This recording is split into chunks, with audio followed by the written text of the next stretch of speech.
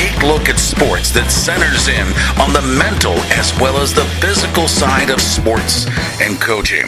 TK Griffith and Scott Matthew Callahan are your hosts, and between them, they bring over 50 years of coaching experience to the table with success in both boys and girls athletics. Their expertise comes from the locker room, the classroom, and their living room. Now, the Teacher Coach with TK and Scott.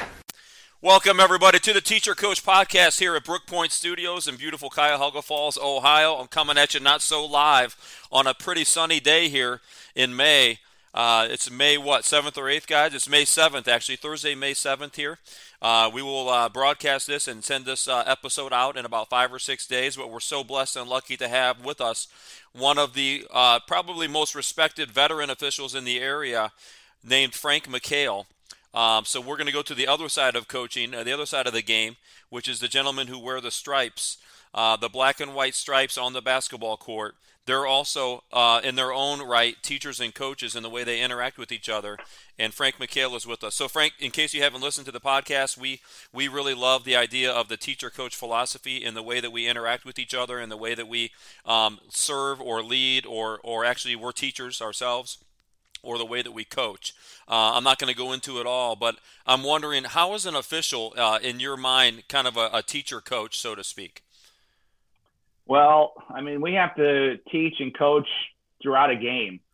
We also have to teach and coach, the crew that we're refereeing with, because, I'm a 30-year veteran going into my 30th year coming up, and it's not an easy process, okay? We have different personalities we deal with every night. We have rules that have to be interpreted. We have judgment plays that have to be interpreted. And at the same time, we have to keep people like you happy so that we're not, so that we're being fair and everybody understands, what we're doing. So there's a lot of interaction. It's just more than refereeing a play and trying to get a play right. There's a lot of thought and process that goes into this. On the other hand, I can't do this forever. So, one of the things I've been instilled was to try to help younger officials, to try to move them up the chain. And then maybe someday in the near future, I'll move into more of an administrative role where maybe I'm a commissioner of a league or maybe a supervisor of officials type of role, if that's something I choose to do. But, the education part, it started years ago. And now with the technology, such as Zoom calls and things like this, it's made things a lot easier. Yeah.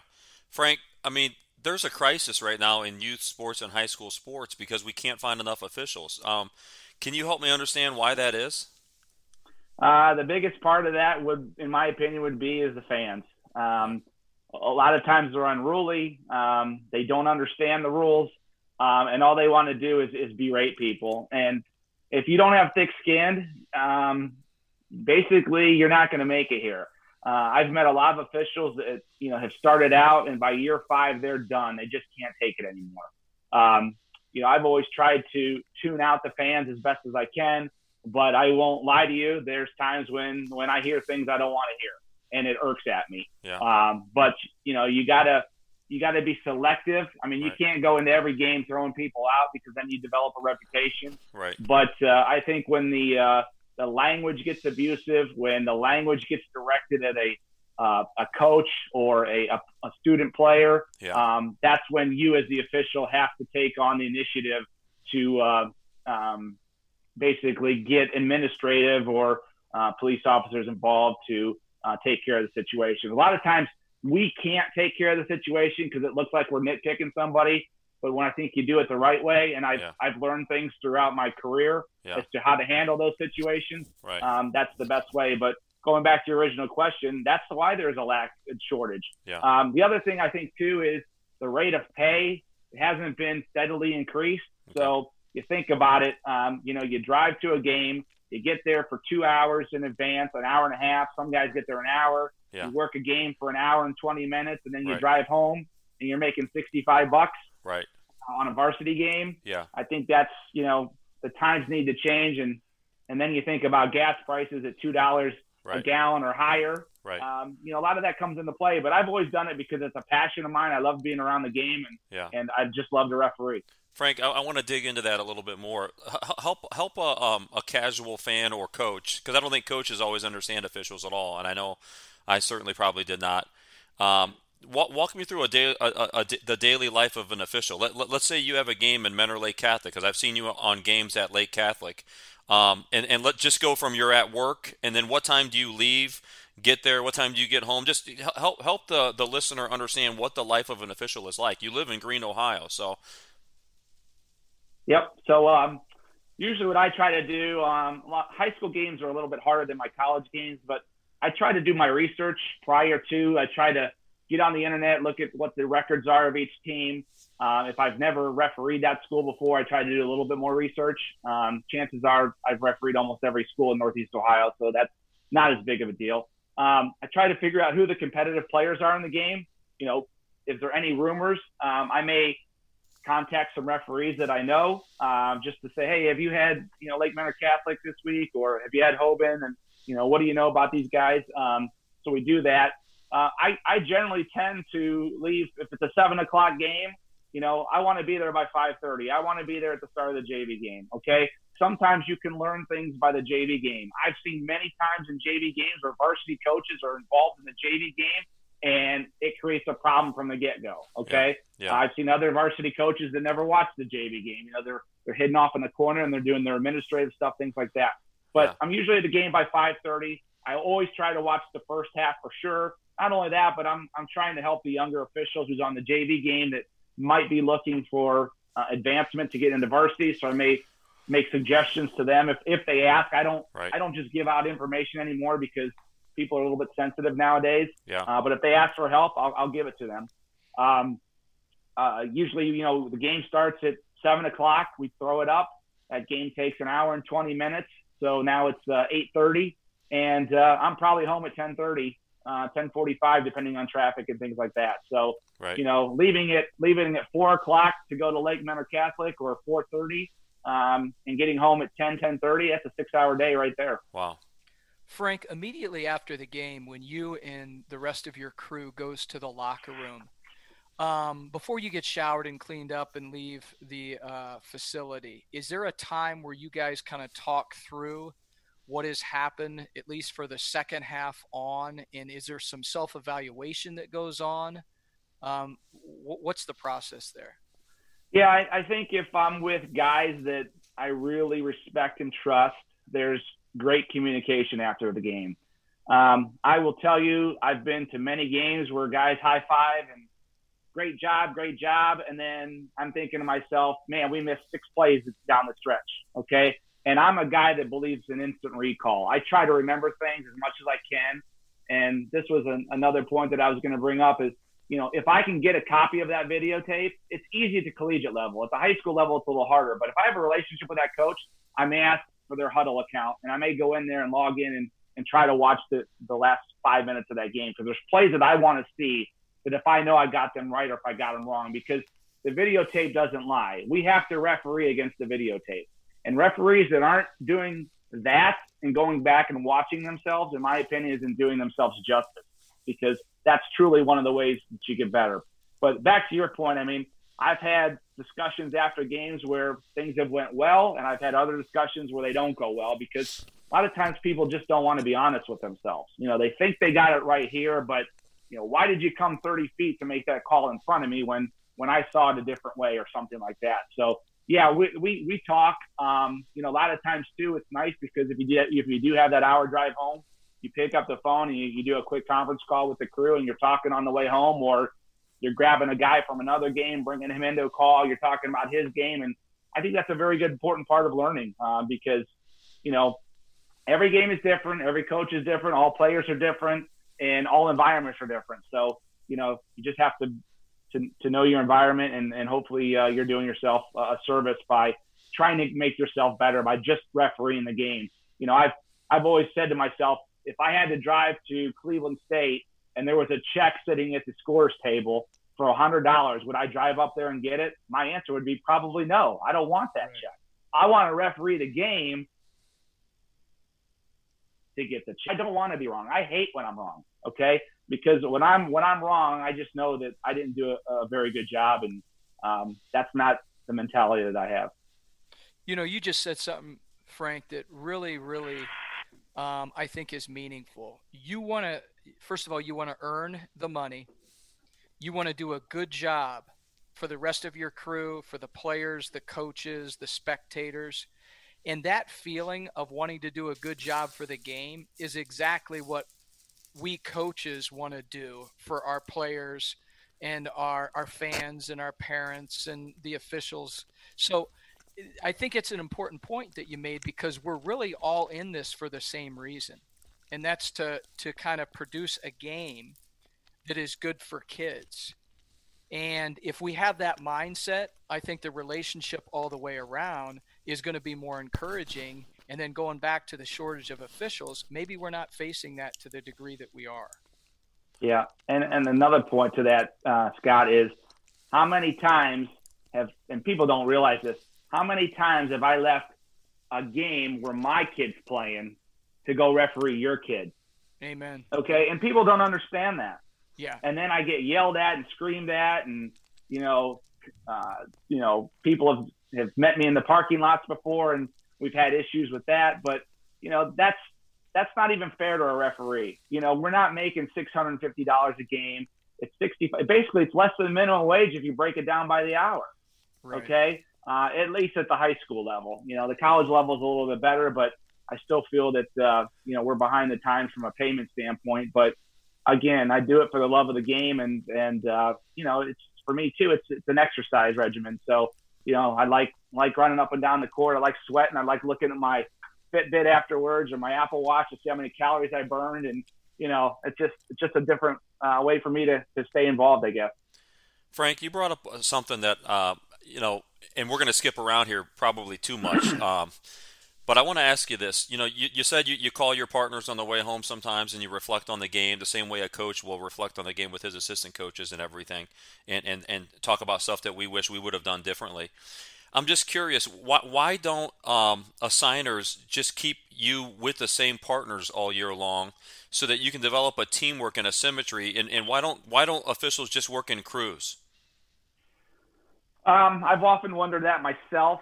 I think a lot of it is, you can't have, myself and two other veterans on a game every night of the week because of the shortage of officials. Now I call those crew chiefs. Okay. So those are the guys that are on the games that are supposed to be handle the situations if they arise. Okay. Yeah. Now you put now you'll see three solid guys when you get to the tournament, right? Yeah. But you may not see that all year long during regular season. Yeah. And I just think it's because, things are so far spread out. I would like to get to a process where, I was working with a crew of guys. Okay. Right. And I think 12 to 15 guys in a crew. And those are the guys you referee with all year long. Right. And then you become more consistent because, hey, I know what Johnny's going to call. I know what Pete's going to call. Right. I don't have to worry about, that. There's many times I flip out when I get to a game and I see a guy on my contract and I never refereed with him before. Right. Okay. Right. And, I won't lie. The first 5 minutes of a game, I'm going to referee more than what I'm supposed to referee. Right. Okay. Again, I'm the veteran. The coaches probably know me. They're going to come to me for help. Yeah. They're going to ask questions. And, I'm going to expand in my horizons a little bit is what I would say. Yeah. But, then it's the flip side when that young official starts calling stuff in front of you. Right. Then at that first time out or maybe between quarters, you got to have that conversation. Hey, listen, why are you making that call? Stay in your primary. Yeah. Get the plays in front of you, right? And then we'll go from there. Right. And, so to answer your point, I don't know why. I mean, we used to do that at the collegiate level. We don't even do that anymore. Is that right? Yeah. Yeah. That seems like something that we could remedy for the good of the game as coaches and officials together. It just seems like, I like what you said. Like if you had 15 guys in your circle that you guys kind of rotated, and a couple young guys in there too. Like maybe 5 of those guys are brand new, so you guys can bring them up. I just think that would be so much better for the game. But Frank, when I've coached, I'm sorry, TK, Frank, when I've coached games in Columbus or the Cincinnati-Dayton area, that seems a much more commonplace reality. like the idea of crews. Is that unique to Northeast Ohio from a basketball standpoint? In the tournament, we do have crews. So, right. Our sectional games we're with anybody, but usually one of our sectional games is with our crew. Then when we go to districts, our district final is a crew. If we get a regional, our regional crew, our regional final crew, and then our state crew. So they try to do that there, but it's not done. The other problem is you don't have one person assigning. You've got every league has their own assigner. So that's where the other problem comes into play. If Keith Walker in the Suburban League has his guys, and Tim Gebhardt, who has his leagues up in Cleveland, and Fred Heyer and other guys like that, it would be too hard for them to get together and say this is how we're doing it. Yeah. Back when I was working college early on, I worked with the American Mid-East Conference, which was the NAI league in Ohio for the most part, and only one guy had made the assignment. So that was Joe DeRosa. Yeah. And, Joe was easy. That's how he did it. I mean, literally, I refereed with the same 15 guys all year long. It was never different. And you learned. And back then, I was what I would call the middle guy. I wasn't the top and I wasn't the bottom, but I was the middle guy. So I was trying to get my way to be a crew chief and stuff like that. So it was easier. But I think with all these assigners and the different schools, like look at your situation now, TK. You've got a new assigner, and you're no longer in a league, so now you've got to talk to that guy, and it just becomes. I think it's a tough process. Yeah. Frank, let's go back to when you decided to become an official. I know you loved athletics growing up, from what I remember talking to you, and I know you coached baseball with your son, so I'm sure you could have gone into coaching. Why did you gravitate towards officiating, and who were some of your influences along the way as a youngster? So when I was 14 years old, I started umpiring baseball. Okay. And there's a guy by the name of Joe Eaton. If many of you guys may know Joe, he used to be the Federal League commissioner. Well, he lived in Greentown. I lived in Uniontown. And then there was another gentleman by the name of Marion Koblenz who lived in the Hartville, Uniontown area. Yeah. Well, I started working games, and they thought that I did a pretty good job. Yeah. By the time I was 17 years old, the two of them, they were like the directors of the league. They approached me about being the umpire-in-chief and being in charge of Hartville, Uniontown, and Greentown's umpires. So I became a crew chief for umpiring. Wow. At that point, I was barely doing any basketball. Okay. And I was signed up to go to Major League Umpire School. That's really what I wanted to do. Holy cow. Okay. Yeah. So that summer, though, before that, I got involved in actually that winter. I didn't have a winter job, and I would always work at the golf course in the winter, in the summertime, and umpired baseball. Yeah. So I thought I would give my hand back in refereeing, and I started working for guys like Nick Frisella and Randy Barentz, and just picking up some youth games, and it became a passion. I really liked it, and the thing about basketball is you never have a rain out, so you always know you're going to get paid, right? Unless somebody doesn't have the check there, right? Yeah. So I started transitioning more into basketball than that. Then I met Joe DeRosa, who many of you may or may not know. Joe was a former NBA referee, and he also refereed the NCAA tournament many times. And by doing that, it just made me want to go that route. So I went to several camps. Yeah. I couldn't get a high school game really in Ohio, but I was already refereeing college basketball. So for me, it was just, let's stay on that path. Right. And probably in my 5th year, I had an opportunity to go to a camp in Dallas, Texas. They invited 50 referees across the nation. Yeah. I made it down to the final 3. Okay. They took the top 2 guys, put them in the NBA developmental program, and I never went back. Wow. That's crazy. Yeah. So I mean, I could have maybe if I would have went back, but financially it was tough because I didn't have insurance and didn't really have a job. I was out of college and I wanted to get my life going in a different direction. Yeah. And have you done some Division I college basketball along the way? Yeah, I refereed in the Horizon League for 7 years. Did you? I've refereed every division of college basketball. Wow. NAIA Division I, Division II, and Division III. So I was very fortunate there. That was nice. But it's not for everybody either. Even when you get there, it's not for everybody. It's a toll on your body. It's a toll on your relationship with your wife. It's a toll Right. on your relationship with your kids. Yeah. And you got to be able to manage all that to, in my opinion, to be effective. Yeah, absolutely. Is it financially lucrative enough at the Division 1 or 2 level, or is it not even then? I mean, most of these guys have other jobs, right? Yeah, at the Division 1 level, if you're working in the Big Ten, Uh-huh. the ACC, I mean, if you're working in a major Division 1 conference, Yeah. it's very lucrative. Okay. I won't lie to you. You can make over $200,000 a year. Okay. Okay. If you're refereeing at a Division 2 level and just refereeing Division 2, you better have another job or at least a side job. Yeah. Division 3, I mean, Yeah. Division 3 is almost like refereeing high school. Yeah. It does pay slightly better, but Right. again, you're going to have a full-time job, in my opinion, to be successful. Let's go back to the evolution that you've been on in your own refereeing career. I mean, how have you evolved as a ref in your first 5 to 10 years? I know as coaches, Scott and I reflect probably more individually than together, although we have reflected together in discussion on some of the mistakes we made as young coaches and things. Gosh, I wish I would have done this better. I always go back to 1999. We had an undefeated team, but man, I wish I knew what I was doing in the tournament as a coach. I could have been a ton better. We got upset.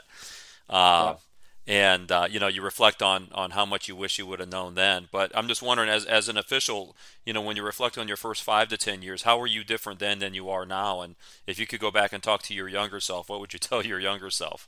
Yeah, that's a good question because in my younger days, I was always the young guy, no matter how you looked at it. I was, especially even when I was refereeing college, I was younger than a lot of the kids playing college basketball. So that was always difficult. Yeah. So I'm not going to lie to you. Technical fouls for me were what I used to do to get attention. Yeah. Not in a negative way, but in a positive way. Mm-hmm. Because I wanted the people to understand that I knew what I was doing, and that's how I got control of things. Yeah. Okay? If you crossed the line, you probably were going to get a technical foul from me back in, my first 5 to 10 years. Yeah. In my world today, it's more trying to talk through it. Yeah. Okay? I mean, you're really going to have to do something, drop an F-bomb or, something like that, hit a wall, hit a bleacher, say something derogative toward my partner to get a technical foul. Yeah. This past season, I called 2 technical fouls, and again, a lot of it was for, players getting each other's faces, so taunting more or less. Right. Okay? I think I had 1 technical foul, guy dunked and hung on the rim, but nothing out of the norm, But I'm established now. All the coaches know who I am. Right. I'm not bragging. But, I can handle the situations. It's not the first time they've seen me. Right. There was a high school coach this year that's in his first year of coaching, and I had him 3 times. And finally, by the 3rd game, he finally understood what I was trying to tell him in the first 2 games. Right. And then I think we built trust and relationship there. Yeah. I've done that with other coaches across Northeast Ohio. And, it's really hard at the college level because, it seems like there's more rollover at the college level than there is at the high school level. So a lot of times you're meeting new faces all the time, and you got to get these guys to understand that, we're here to be fair, but at the same time, we're not here to cheat either. Yeah. And I think sometimes, they want a little more this year, and it's not fair to the other coach. Right. So, my thing would be, to answer your question specifically, is, going back at my younger self, I had a temper, and I always wanted to know that I was right. Yeah. Where today, I can tell you if I just missed the call. Yeah. Hey, TK, I missed that play, but Yeah. I'm not going to let that happen again. Yeah. But you can't be the type of referee either that every time you make a call, you're over there explaining yourself. Right. Because if you're doing that, then Yeah. you've lost total credibility Yeah. with a coach, in my opinion. Right. Frank, why don't you describe for us a style of coaching that helps you as an official do your job? And then what would be a style of coaching that really gets in your way and your crew's way of doing the job that you have to do? Okay. I love a coach that I can joke with. Okay. I can come over to you and say something in the heat of the moment, and you're going to crack a smile and you're going to understand where I'm coming from. Right. Okay. I'm a funny guy. I love to joke. My mom said I should have been a comedian, right? I always try to make people laugh. But sometimes in the heat of the moment, you have to be serious about things. Yeah. Okay. And when I have to have a hard talking to with a coach or a player, people better understand why I'm doing it. I'm not out there because I want to be a hard ass. I'm doing it because, I need to set a precedent, okay? And I'm trying to get a point across, okay? Right. Because I could easily give the technical foul signal and be done with it. Yeah. But that's what I did in my first 5 years. Right. Now I try to talk you through it. Yeah. And if you don't want to listen, Right. so be it. I mean, TK, we could talk about the example. I won't mention names, but, the example we had down in at Walsh University this year, Right. one of the players didn't like a call. Yeah. I got right in him, and I told him, I said, listen, we're not going to do that tonight. Right. Next thing I knew, TK pulls him out of the game, and he's talking to him on the bench. So he picked up on what I was trying to do. He diffused the situation before I had to take it, okay? Yeah. Scott, back to your question, the kind of coach I don't like and it's tough to deal with is the minute you make the first call of the game, they're on every play, questioning every play. Right. I mean, you can't do that. You've lost total credibility with me if you're going to do that. Right. You got to pick and choose your battles. Your team's not going to shoot 100%. Your team's going to make turnovers. Right. You're not going to make the right call. You're going to be up 15 points and lose the game by 3. Right. So we all have to realize we're human. We all make mistakes, and we have to go through that. Yeah. But for you guys, this is your livelihood. Okay, Right. This is what you do for a living. Yeah. Mine's more of a passion and something I do for fun. Right. But I've learned that and like TK said, I coach baseball. I hate losing those close games, and especially when I know I did something that caused the problem. Yeah. Or I've been in situations where I was in the state tournament last year for our 11U, and the umpire called our kid out at the plate. It ended up sending the game in extra innings, and we lose in extra innings. So. It's stuff like that. So, that coach that's out there, on every play of every game, question it. And then the one thing that really drives me nuts is when that coach tries to use my partner as an enemy. Yeah. Hey, you got to help him. You got to do this. You got to do that. Listen, coach, there's only so much I can do. I can't blow the call every time there's a foul. We got to trust each other. We'll talk about it, things like that. Right. So. Yeah, and Frank, your message to coaches here, what is the best way for a coach to communicate with an official? And what I mean by that is there a certain time? Is it during a dead ball? Is it during a free throw? Is it during a timeout? Because what I don't like is a fan or just a coach or whatever is when a coach is trying to I guess, not intimidate official, but kind of show them up, if you will. Yeah. The way the hard part I wish they would go back to how we used to rotate on a foul call. So back in the day when there was a foul called, whoever called the foul would come and be the trail official, which stands right in front of that coach. Okay. So you could have instant communication there. You could have more of a dialogue. Now what happens is when we call that foul, if I call the foul from the lead, I go report the foul, and then I go back across the court. So what does that coach have to do? He's got to yell across the court at me to get a point proven. Well, now it becomes more of a shouting match versus having more of a conversation. But that's the initiative that OHSAA and other organizations have taken. If you watch the NBA, they still always put that guy that called the foul right back to where the coach is so they can have that dialogue. I think anytime there's shouting matches going on back, and trust me, I've shouted back, okay? I mean, again, I can shout back or I can give a technical foul. Which do you prefer? Sometimes I've said the wrong things, and the one thing that has always been instructed to me is do not respond to comments, respond to questions. Okay, so if a guy's just yelling at me, I've probably tuned you out. If you're asking me a question, I'll give you an answer. Now, you might not like the answer, but at least I'm willing to communicate with you at that point. Frank, I guess as I've gotten older as a coach, and this doesn't always work, especially if I get frustrated or many times if the game's not going the way I want it to go. But I've tried to evolve as a coach where I just coach the game and I don't worry about the officials. That doesn't always happen, by the way, but that's in my dream world, and I try to do that a lot of the season if I can. But here's my question. Do you guys respect quiet coaches? I mean, I feel like I'm losing an edge if I'm not bitching at the officials the whole time because the other guy's bitching at the officials. Whereas I would rather just coach my guys and try to do the best I can on, hey, where am I screwing up? Do we need to press right now? Should we go zone? Should we switch what we're doing on offense? And again, you know how this is because we've had a couple interactions where I don't do that, but I've tried to do that. That's a goal of mine, is just coach my team.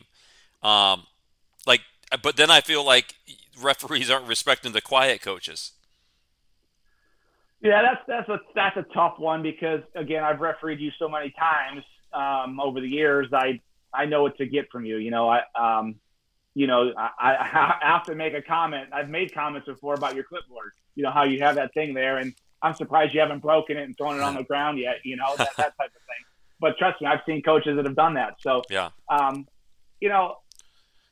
Again, I think, and I used to use Frank LaPica as an example when Frank was coaching. Yeah. If Frank LaPica yelled at you, you were probably wrong. Because Yeah. Frank LaPica never yelled at referees. He coached the game. Yeah.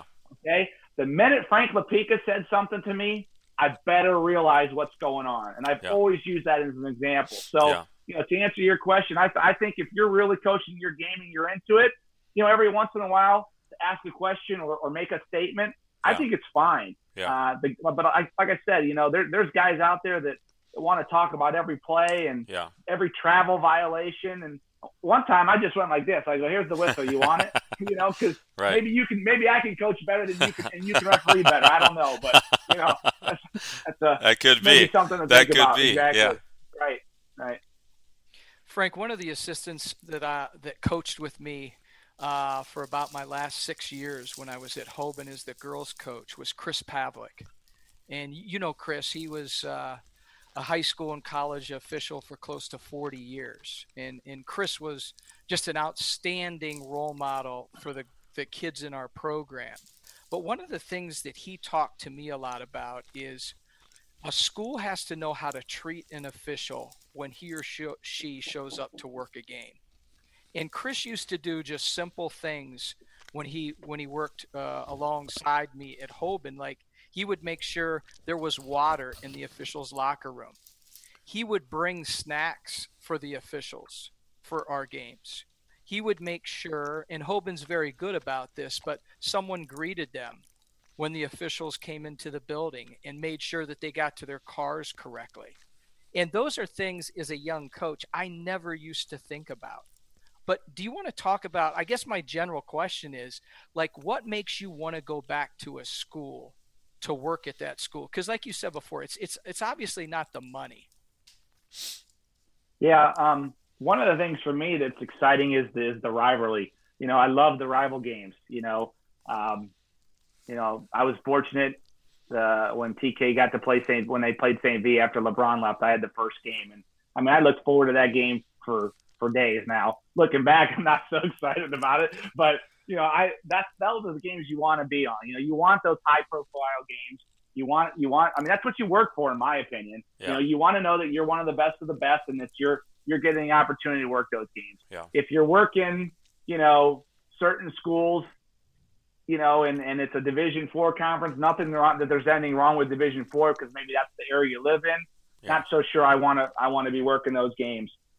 Maybe down the road, but you're exactly right. I mean, if you're treated with respect and that you're kind of, the school is glad you're there, I think that proves a point. There's other schools, you don't even get a bottle of water at halftime. You don't even have a place to shower. I mean, and we're always thought of last. I can think of a school specifically that within the last 10 years built a new gym. Yeah. And they built the officials' locker room.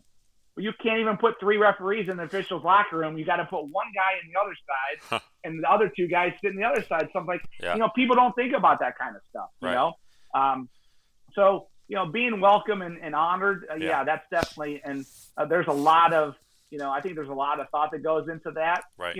I've always said, it would be great to have a pizza and a pop after the game, and, just get fed something because, again, we're eating on the road on the way home, stopping, but and I'll honestly tell you this: I think the schools that take care of you, you're going to get the better referees because they know what it's all about. Yeah.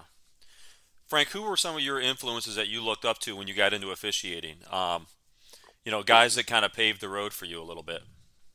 Yeah, definitely Joe DeRosa. I mean, he's like, I was probably the first referee that he took under his wing when when he moved to Ohio and started his referee supply business in Barberton. Yeah. So I'm very honored. I've learned so much from Joe. Bill Eck. Bill is now our college supervisor. He works in the Big Ten and several other Division I conferences. Right. Mike Foote. Yeah. Mike was always a stone, hard-nosed guy, but he also refereed the game and just didn't take any crap. Yeah. So he helped along the way. Craig Griffith, Dan Fowler. I mean, all these guys were like the guys that I looked up to in Northeast Ohio, and those are the guys, like when you mentioned, when we had those crews. Yeah. Those were the guys. Those were the crew chiefs in my crew. Right. I wanted to be those. I wanted to be those guys. Yeah. And none of those guys are still refereeing for the most part anymore. Bill still is. Yeah. But I don't get the opportunity to referee with Bill because he's refereeing at a higher level than I am. But those guys have taught me so much along the way that probably in my first 5 to 7 years, that's where I gained so much of my knowledge from, was just in those guys and sitting in the car with them for 2 hours, going to the game and listening to their stories and how they handle situations, stuff like that. I'll give you an example. Mike Foote taught me one time is, you got that unruly fan in the crowd. Right. Well, you don't have to make a big deal out of it. Yeah. Just walk over to the police officer, put your hand on your mouth and say, "Hey, Mr. Police Officer, I'm just over here, but you see that guy over there in the green shirt? Yeah. Let's just look at him real quick." Yeah. And the cop looks at him. Next thing you know, that guy's not a problem the rest of the game. So, it's little nuances like that that have helped me learn as I've evolved through refereeing. Yeah. Frank, is there something as a basketball coach I should be doing a better job of coaching, whether it's related to like the closely guarded rule or play in the post or the Euro step? Is there something I should be doing a better job of coaching? Because we coaches don't know the rules the way we should. Yeah. And then a lot of times that's our frustration. Yeah. How can we do a better job of teaching to adhere to the rules and make your job more pleasant? One of the things we talk about in refereeing is to say, let the play start, let the play develop, let the play finish. Okay. And 9 times out of 10, you're seeing the finish. You didn't see how it started. Okay. So that's why I like to go back and watch video because, let's talk on a block charge play, for example. Okay. Guy's driving to the hole. Okay. When does he pick up the basketball? Okay. When did he pick up the basketball? Did the defender move laterally? Was he in defensive position with 2 feet on the ground in a legal guarding position? Because that's another part that we have to look at, okay? And then where does the contact occur? I'm going to tell you right now, if I'm refereeing your game, 9 times out of 10, if there's contact in the torso, I'm going offensive foul. That's how I was taught to referee, okay? If you get clipped on the shoulder, on the hip, or on the side, then it's probably a blocking foul because that defender never got in legal guarding position. I think to answer your question, is we've taken the hands out of the game now, but now we've started to use the body. We body check players. We hip check players. And I think I've always said, I think you guys are teaching that, but maybe you're not. That's just how the players have developed. The other play is that Euro step. I mean, it's going to kill the game of basketball because I'll tell you, 9 out of 10 Euro steps are illegal if you really break it down, because you got to see when the guy gathers, where's the next foot. Yeah. You can't come down on 2 and go back to 1. I mean, we have videos that they put out. They make us watch on this stuff. Right. Okay. So that's going to be the next biggest call. And traveling is a hard call to get right anyway, because when we referee, we're always refereeing a competitive matchup, but we focus on the defender. Yeah. 9 out of 10 times the defender is going to follow the offensive player. That's why travels are missed. Yeah. Because we're focused on the defender. And most people don't understand that. They're watching the offense. Yeah. As a fan, you're watching the offense because you want to see where the ball's going. Right. But that's not how we're trained. Yeah. So we may miss a slide of the pivot foot. We may not have seen how he caught the ball and got it down. We're trying to find the next competitive matchup. And that's why I've always said is, if we miss more travel calls than we get right. Okay. So, that's why you don't see a lot of travel calls made in a basketball game. Okay. Is there a rule in college that you think's really good for the game that you would like to see in high school? Like the charge block line in front of the basket, closely guarded, anything like that you think's just better for the game? the restricted arc play is probably a good play because then it keeps everybody. It tells your defenders where you can play defense at. You know, in high school we don't have that. So if you want to stand underneath the basket, that's legal. Well, Right. how can you defend underneath the basket? So give those players a little bit of a line of what I call demarcation, so they know where they can play and where they can defend from. Mm-hmm. The problem you're going to have with that is, you know, now you've got to teach all the high school referees how to referee that play. At the college level, we've been refereeing that way for, 5-6 years now. Yeah. But then you start adding that into the high school game, it becomes a problem. Just like I think high school needs a shot clock. Yeah.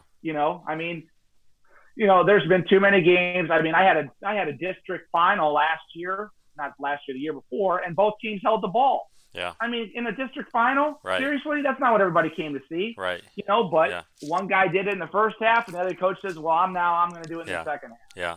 And maybe that's a style of coaching or whatever, but Right. it was a boring game. I Yeah. didn't even want to referee it when they Right. started doing that. Because I want to have the block charge plays. Yeah. I want to Yeah. get those right. Yeah. The other play in college is they put the cylinder play in. So basically, you can't come into a guy's physical space. I think that would be a good rule for high school basketball too, because then I think that would eliminate the hand checks and get off, and now you play defense with your feet versus playing defense with your hands. Right. Frank, one thing about officiating, and I've always had a fascination. I just love the game of basketball, and I have had a chance to officiate. We host a Classic in the Castle Youth Basketball Tournament every year at Hoban, and for about 10 of those years, I would always officiate the last day. Coach Kyle, did you ever do that with me? Yes, I did. Yeah.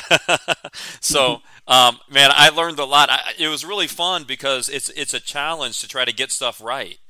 And you know when you're wrong, and then we had some coaches get raspberry-ish with us, and you do get pissed when they're questioning everything you do. But one of the things that I've always thought was really important about officiating is allowing the game to flow. And some people don't know how to allow the game to flow. And I think when I'm going to ask you about allowing the game to flow, I guess I want to incorporate into that question advantage, disadvantage.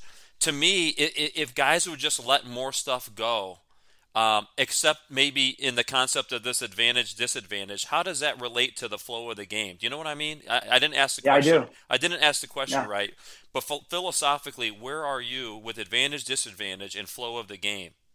Right. So what we talk about in our pre-games is we say, first of all, the first call of the game needs to be spot on, because really what you did by making that first call is you set the tone of how the game's going to be called.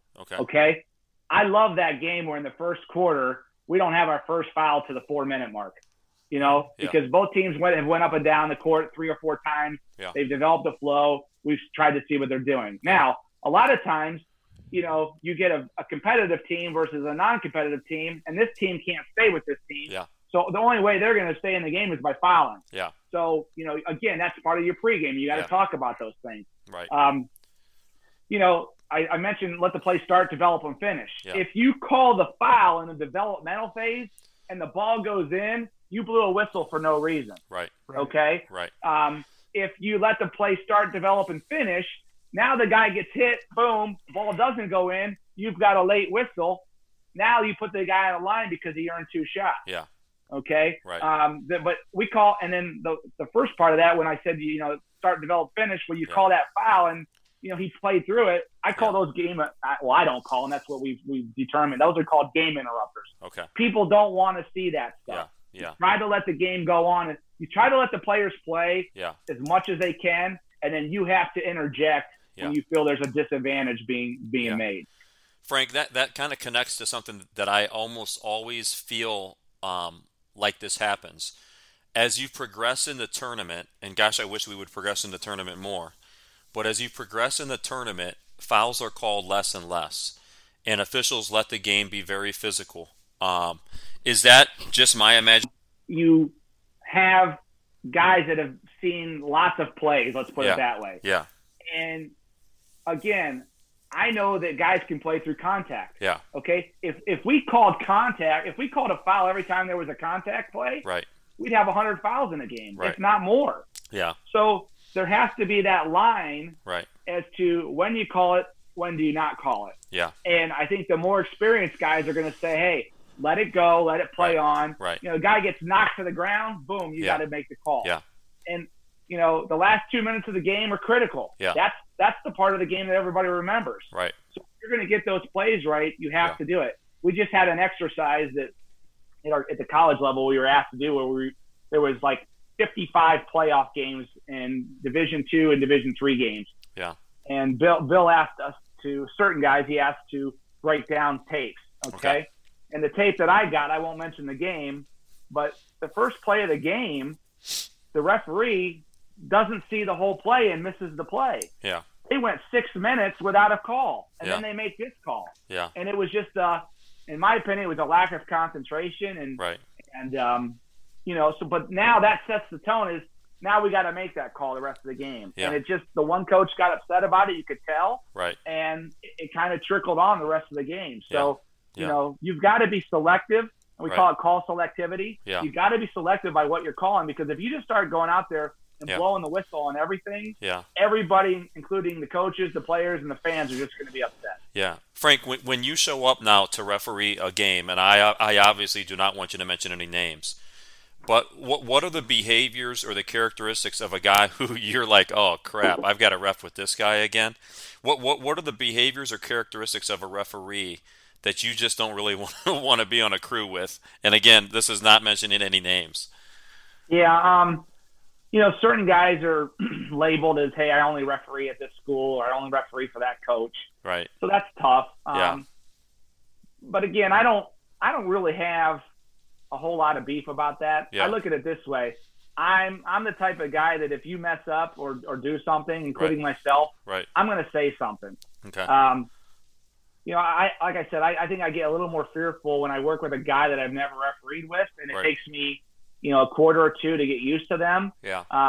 Because, you know, you just don't know. Right. The hard part is when you referee with a young guy who doesn't want to listen. Okay. They think they know it all. Okay. That's where it becomes a problem, because when I started refereeing, I was told to be a sponge, absorb everything you can, and be like, you know, in Rome, do what the Romans do. Yeah. If it fits, put it into your game. If it doesn't, take it out. Yeah. But remember, if you go back to that guy and you referee in front of him again and he told you to do something, you better do it. Yeah. Yeah. You know, but today, not everybody wants feedback. Right. And, you know, maybe it's how I give the feedback. Maybe it's, you know, stuff like that. But, you know, I just try to be honest with people and tell them what I think. If someone asks me my opinion, I'm going to give it to you. And I hope you're, you know, man enough or woman enough to accept it, because trust me, the first camp I ever went to, I thought I was pretty good. Yeah. And Joe DeRosa had a legal pad. Well, he took a red pen. That legal pad had front and back of notes that I had to do in a 40-minute game. Yeah. Well, how do you work on those things? You take one at a time and you work on them. And I just slowly started crossing them out. Yeah. And then hopefully, you know, I still make mistakes. I mean, we're human. I've never refereed a perfect game. I probably never will. Yeah. We've never coached a perfect game either. That's for sure. Yeah.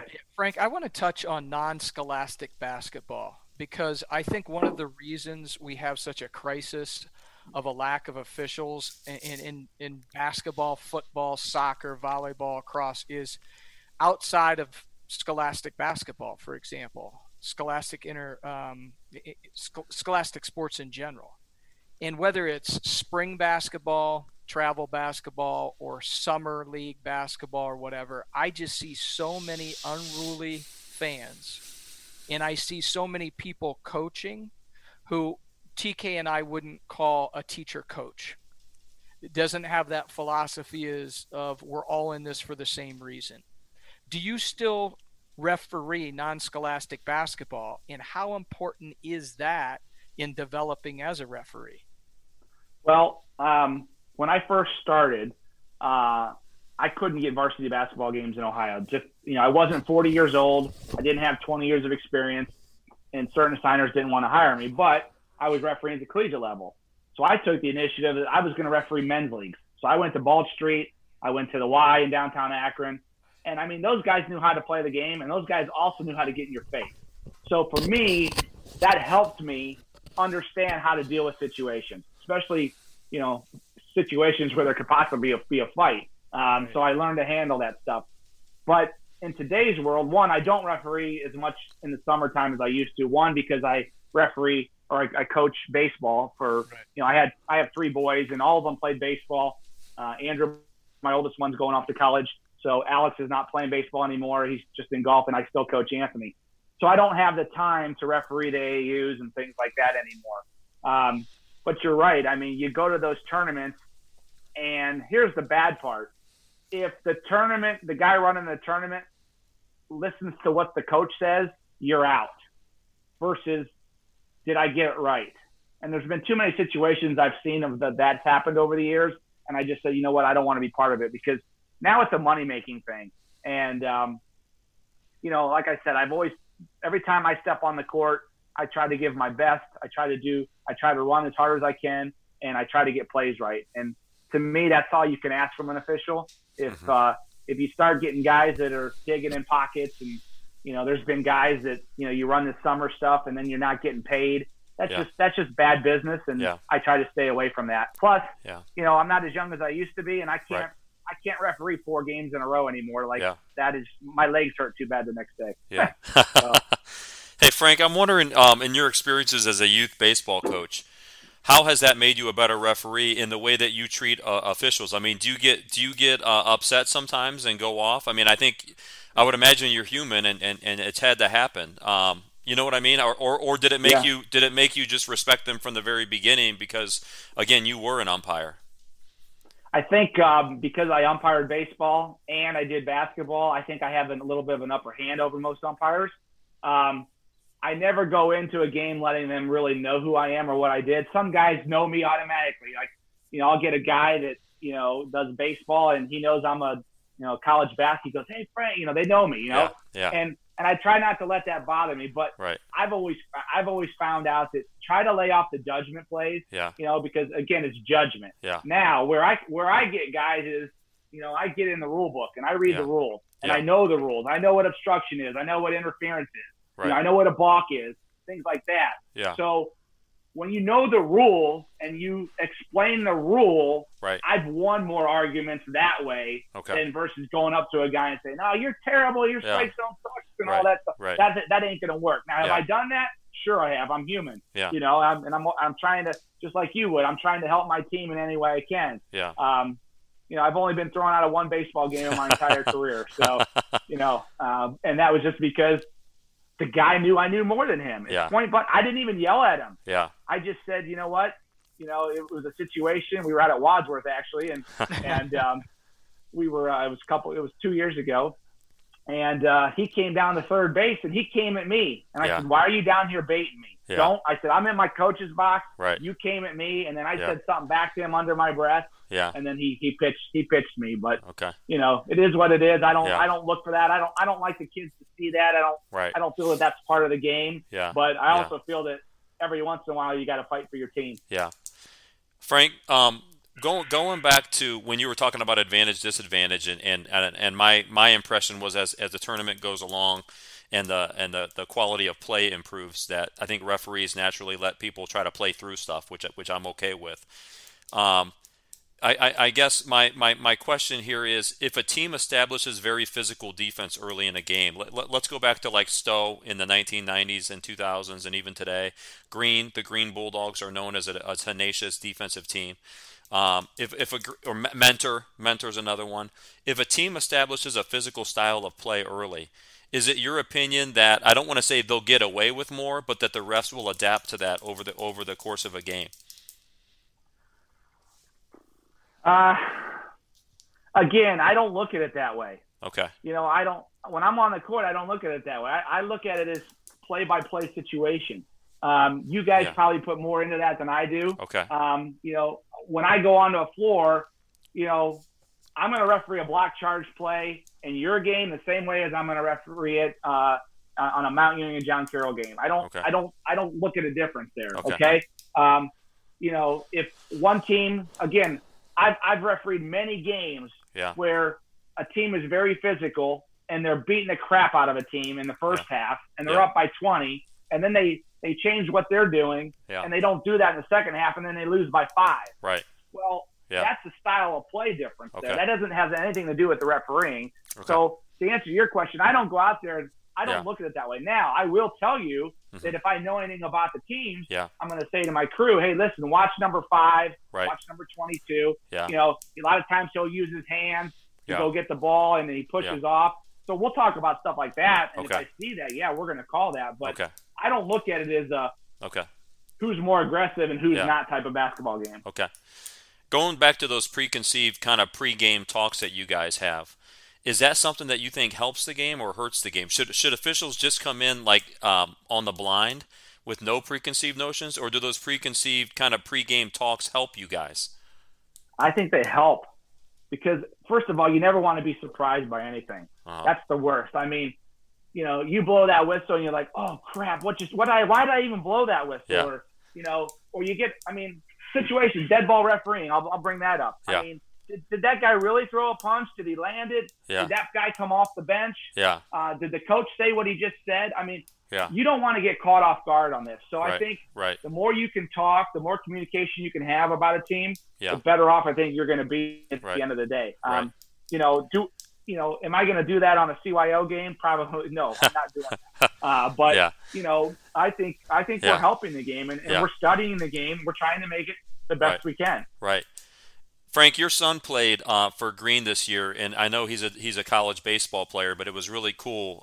And I was so I don't know why I say this because he's not my son, but I was proud of him just because I love when kids want to be a part of the team and they're kind of a role player and they come back out. So I just love that. You know, I like a kid who has the kahunas to go out and do that. And I know he's a college baseball player more than he is a basketball player. But I'm just curious. You watched a lot of his games. When you were watching the refereeing, what did you see that you were excited about, and what did you see that you wished would have been better? You know, this question might get me in trouble, but you know, I've expressed it to other people, and you know, things like that. I was surprised by. I didn't see hustle and I didn't see passion on every game. I saw guys out there just kind of going through the motions. And I'm not going to say that about everybody, but I could pick and choose a few guys. Yeah. You know, when you're sitting in the stands watching your son, and this is something you do for, you know, fun, and you've taken it seriously. Yeah. I guess I think that those guys should have the same passion and energy that I do. Yeah. But maybe that's not a fair statement. Okay. You know, my son didn't play a ton, but, you know, he got cut his junior year and then decided he wanted to work hard, and Coach Kinsley asked him to come back, which I respect that. Yeah. And, you know, he had his moments. I mean, you know, there were times when the crowd was cheering for him to shoot a three-pointer, and he hit a ball, and it was nice to see. Yeah. And I tried to do what I could to make sure I was there. But, you know, even sitting in the stands, every parent in the stands would turn to me and say, what'd you think of that play? Yeah. And that's not fair to me because I wanted to be the fan. I didn't want to be the referee in the stands. So, you know, to take it out there, I mean, those guys, you know, guys miss plays. Did they miss rules? Probably. There was, I'll be honest with you, I was surprised the number of guys that knew I was at the game and would call me afterwards and say, what'd you think? Yeah. Because, you know, some of those guys were pretty good veterans, and I didn't think that they would do that. And again, like I said earlier, I wasn't going to be afraid to say something. Right. You know, because, you know, I want to be respected at the same time. And I think that's why I've done so well at this, is because I've been respected by not only coaches, but also by my referee peers. Yeah. So, Frank, I want to go back to the beginning about what can we do to change the culture at these high school games, especially to invite more people who love the game to get into it as coaches and officials. Because I think, honestly, just as we can't find enough good officials, we really can't find enough good coaches either. Because the coaches are not necessarily getting it from the fans. Well, they are. They do get it from the fans a little bit. But then they get it after the season when Johnny didn't play enough, or you had to cut somebody, or the season didn't go like we wanted it to go. And I just saw a really good guy get run out up in Sandusky, who was a legendary coach, and I think from what I heard, did a pretty good job. I mean, what can we do to change the culture, in your opinion? Since you've been at so many games, I mean, I've coached probably 600 or 700 games, but you've probably refereed 1,000. Yeah, you know. I mean, I think we got to start at the younger levels. You know, I've always said, why don't they put sports officiating as a physical education class in high school. Yeah. Okay. Make them learn that. Make them, my boys, they like to umpire. Okay. Yeah. They haven't shown much interest in basketball officiating, and I wasn't going to be the guy that pushed them to do that. Right. But, for the last 2 summers, they've umpired baseball games. They make their $40 and, I've been at games where I've seen a couple coaches go a little bit over the top, but I stood back and I let my kids try to figure it out. You know? Right. Everybody wants to be coddled, I feel, in this world today. Yeah. And nobody can accept criticism. Right. And, I think that's where we got to get back to is people have to understand that that's part of life. And, I was told right from wrong from the time I can remember till even to this day, my dad will say something to me. Right. But, you got to be able to accept that. But I think putting it into the schools and making it a physical education class, also too, there could be a coaching class, how to coach, and maybe you would see more interest there. Right. But I also feel too that like at the collegiate level, I know some schools do have that, but I think it should be a mandate. Right. I think it should be a mandate. Give me an extracurricular class that I might actually be able to do something with. Exactly. Versus making me take a class on Western Cult or Eastern Civ that I'm never going to use the rest of my life. Right. That's how I've always kind of viewed stuff like that. And maybe that's a good starting point. Yeah. I also feel that maybe I know Nick Cream does a good job with the CYO class that he teaches. Right. And he brings in the younger officials there. Yeah. Maybe we could start more of that at the AAU level in the summertime. Yeah. And I think too, when the kids start seeing they're making a little bit of money, that incents them a little bit. Yeah. Who wants to go to a gym and learn how to referee if there's no incentive? Right. I mean, and for a lot of these kids, it could become a job for them. Yeah. Versus working at McDonald's for $8.50 an hour. Yeah. I'd rather make $20 an hour than $8.50 an hour. Frank, we only have a few minutes left, but I want to get into 2 last questions. One is how did you de-escalate the situations when people met you at your car? Is the first one, and so that I don't lose the other one is what are you most proud about your officiating career? So let's start with the meeting people at your car. That's pretty scary, man. Yeah, actually, it happened. It was at your place is when it happened. It was a tough game, and someone got thrown out of the game, and it happened to be a coach's wife or girlfriend, and I just thought to myself, I knew that there was probably going to be a problem. I thought about it in the locker room, and when I got out to the car, I just kind of talked my way out of it. I said, listen, we can sit here and do this, but at the end of the day, it ain't going to be good for you, and it ain't going to be good for me. Right. And then I kind of. Yeah. This person I happen to know for a long time, and I threw a comment out there like, "Hey, I've known you for X amount of years, and this is how you want to treat me now." Right. And I think that diffused the situation. Okay. You never want to result to any violence in this because the referees are always going to be at fault. I don't care how you look at it. Right. Right. There's even state law out there right now that they're trying to pass that. Yeah. Makes it more of a felony that if we get assaulted, we're more protected because 10 years ago, we really, it was a misdemeanor, and I mean, anybody could go off on us. I was at a game in a city game, probably in my first 3 to 5 years. Right. And, my partner made a bad call in the game and the coach immediately went ballistic. This was a JV game. Yeah. The only thing I knew what to do is blow my whistle and call a technical foul to get his attention to me versus my partner. Right. Well, I got to mid-court. I started reporting the foul, and this guy got on my face, and he didn't like it, and he spit in my face. Wow. I threw him out of the game. Yeah. So as we were walking out of the gym, this gym had a main gym followed by an auxiliary gym. Yeah. And the police officer said, "Hey, listen, sir, if you don't knock it off, we're going to take you downtown." And so we went out to our car after the game, and I'm always one that, pays attention to my surroundings. So I saw this red car with lights on, and I thought, I wonder if that guy's in that car. Yeah. So as I was driving home, this car was following me, and then I picked up on it, and I wrote the license plate number down. And this is back when we really didn't have cell phones, or if you used them, you only used them for emergency because it was too expensive to make a phone call on. And the next morning, I called the city director, and I said, listen, this is what happened. I think this guy followed me home. Here's a license plate number. Ended up being this guy, his main job was an Akron fireman. and he got let go the next day from the Akron Fire Department, and he was never allowed to coach in the city again. Wow. So, wow. Stuff like that is, Frank, bad news. Frank, what's your proudest moment in officiating? You've had a great career, and you're still going to be doing it for a while. So I'm not trying to wrap your career up for you, but I'm just curious. What do you reflect on as far as a really cool memory?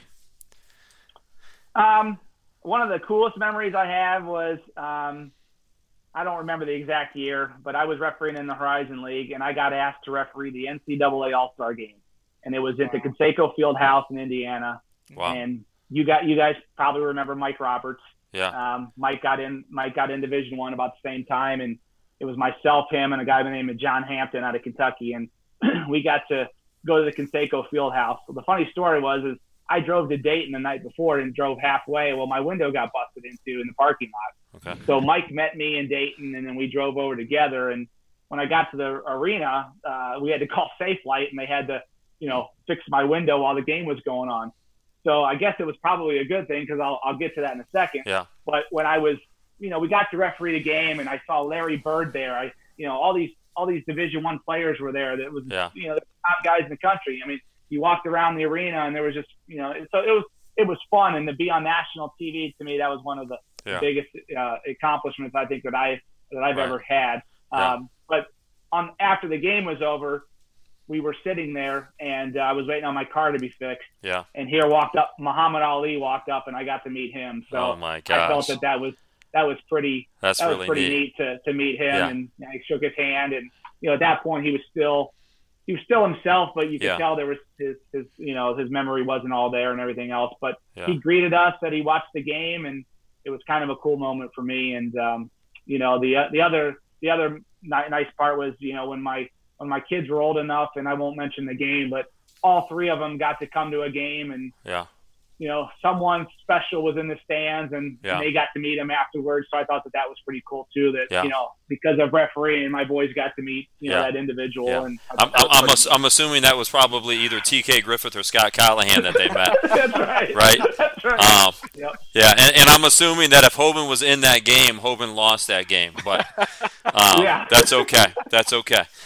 Ladies and gentlemen, it's been a pleasure. Frank, I want to have you on again sometime, and we're on a little bit of a time crunch today, ladies and gentlemen, here at Brook Point Studios, but I really want to thank you, Frank. Scott, do you want to wrap up on your end before I wrap up?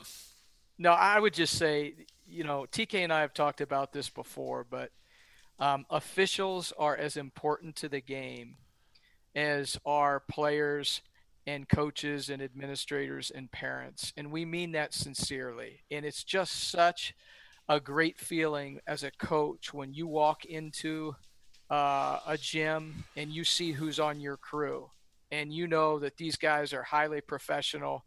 They love the game. They care about kids, and they just want things to go smoothly. And Frank, in so many ways, you're a teacher coach, even though your role's a little bit different, but thanks so much for your time and all that you're doing and you continue to do to mentor young referees. Yeah, appreciate Frank, that, Scott. Thank you. Thank you for sharing, I think, a different perspective, and hopefully some teachers and coaches, but especially some basketball coaches, will listen to this and kind of hear that other side of the equation that we oftentimes don't think about. I think in many ways, I think coaches and officials are very, and I don't mean this in a negative way, but we're very unselfish people, and then we're also very selfish people. And when you're at a game, when you're at a game as a coach, I guess you almost have to be selfish because you want to do the best you can for your team. So you're just thinking of yourself and you're thinking of your team, and that's what I mean by that. That it's, I guess that might be a good selfishness, and we forget the humanity involved in the guys wearing the stripes or the girls wearing the stripes. And I think referees and coaches, can work together to continue to provide these life lessons that young athletes can get out of this experience. Yeah. And I'd like to thank you both for having me. And I'd also like to throw it out there to any other coaches that are listening. TK and I, we actually did this several years ago where, he didn't understand some things in the game that was going on. And it was a big game for him. It was the first time he was playing in the Division I district final. And, he didn't understand some of the calls in the game. And I think coaches have to understand that I would be more than happy, send me a play the game. We're human too. We're not. I think too many times we're looked at as enemies. Like, I'm out to get you and you're out to get me. That should never be the case. But I think sometimes it is perceived that way. Mm-hmm. So, I would put it out there to any coach that's listening. If you ever want me to talk about a play or review a play, I'm not going to get debate with it. I'm going to tell you what I see, but I also have to realize that there's other parts of the game that come into play. I also think that, it sure would be nice if we could get back to, I know we're all busy and we all have our lives, but back in the day, we used to do a referee coach golf outing. And it really let coaches and referees see the other side, because a lot of times we don't, TK and I, we have a relationship. So I've known him for, 20 plus years, and, that's the one side. But there's other coaches. All I know them as a coach. I only know them as when I walk in that gym. And I think that sometimes if we could build relationships outside of the game, that might help the game at the same time, if that makes any sense. Absolutely, that does, Frank, and I always appreciated you getting together with me after that game a couple years ago. And I think as coaches, we have a hard time letting go of stuff, but there's so much that occurs in a basketball game that's out of our control. And whether we agree with an official call or the decision that our player made, and sometimes the game might be dictated just on a centimeter. A couple shots that were just short or just long, or maybe even where the referee was stationed and what he saw. And that's something I want to get into the next time we talk, Frank, because I think people don't understand when you're sitting in the stands and you're still, you can see everything. But when you're running up and down like a referee is, they have different angles on the game, and they're physically maybe limited by what they can see per sight, or they can see it better also, which is another angle that we as coaches and fans have to understand. But I do appreciate you getting together with me a couple years ago and going over that game tape, and I certainly both perspectives on that one. I still wanted to win the game, but we lost. Even after a nice focaccia chicken sandwich over at Panera, I still realized we lost the game. But that's okay. We're going to win the battle of life, and to win the battle of teaching and coaching, you have to have a good relationship with officials, and that's why we are extremely blessed and lucky that we were able to spend this time with Frank Micale. Thank you very much, Frank.